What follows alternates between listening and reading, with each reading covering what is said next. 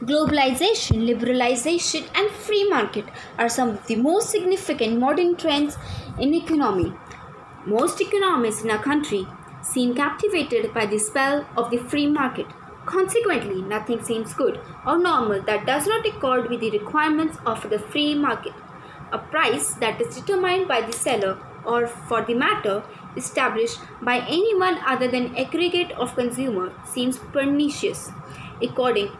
Accordingly, it requires a major act of will to think of price fixing as both normal in all industrialized societies because of the industrial system itself provides as an effortless consequence of its own development the price fixing that it requires.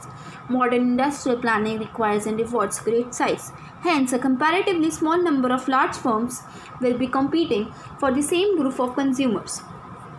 That each large firm will act with the consideration of its own needs and thus avoiding selling its product for more than its competitive charge is commonly recognized by advocates of free market economic theories. But each large firm will also act with the consideration of need that it has in common with the other large firms competing with the same customers. Each large firm will thus avoid significant price cutting because price cutting will be prejudicial to the common interest in the stable demand of products. Most economists do not see price fixing when it occurs because they expect it to be brought about a number of explicit agreements among large firms. It is not. Moreover, those economists who argue that allowing the free market to operate without interference is the most efficient method of establishing prices have not considered the economic of non-social countries. Most of these economies employ international fixed pricing by the cartel and informal price fixing by the agreements covering the members of industry are commonplace.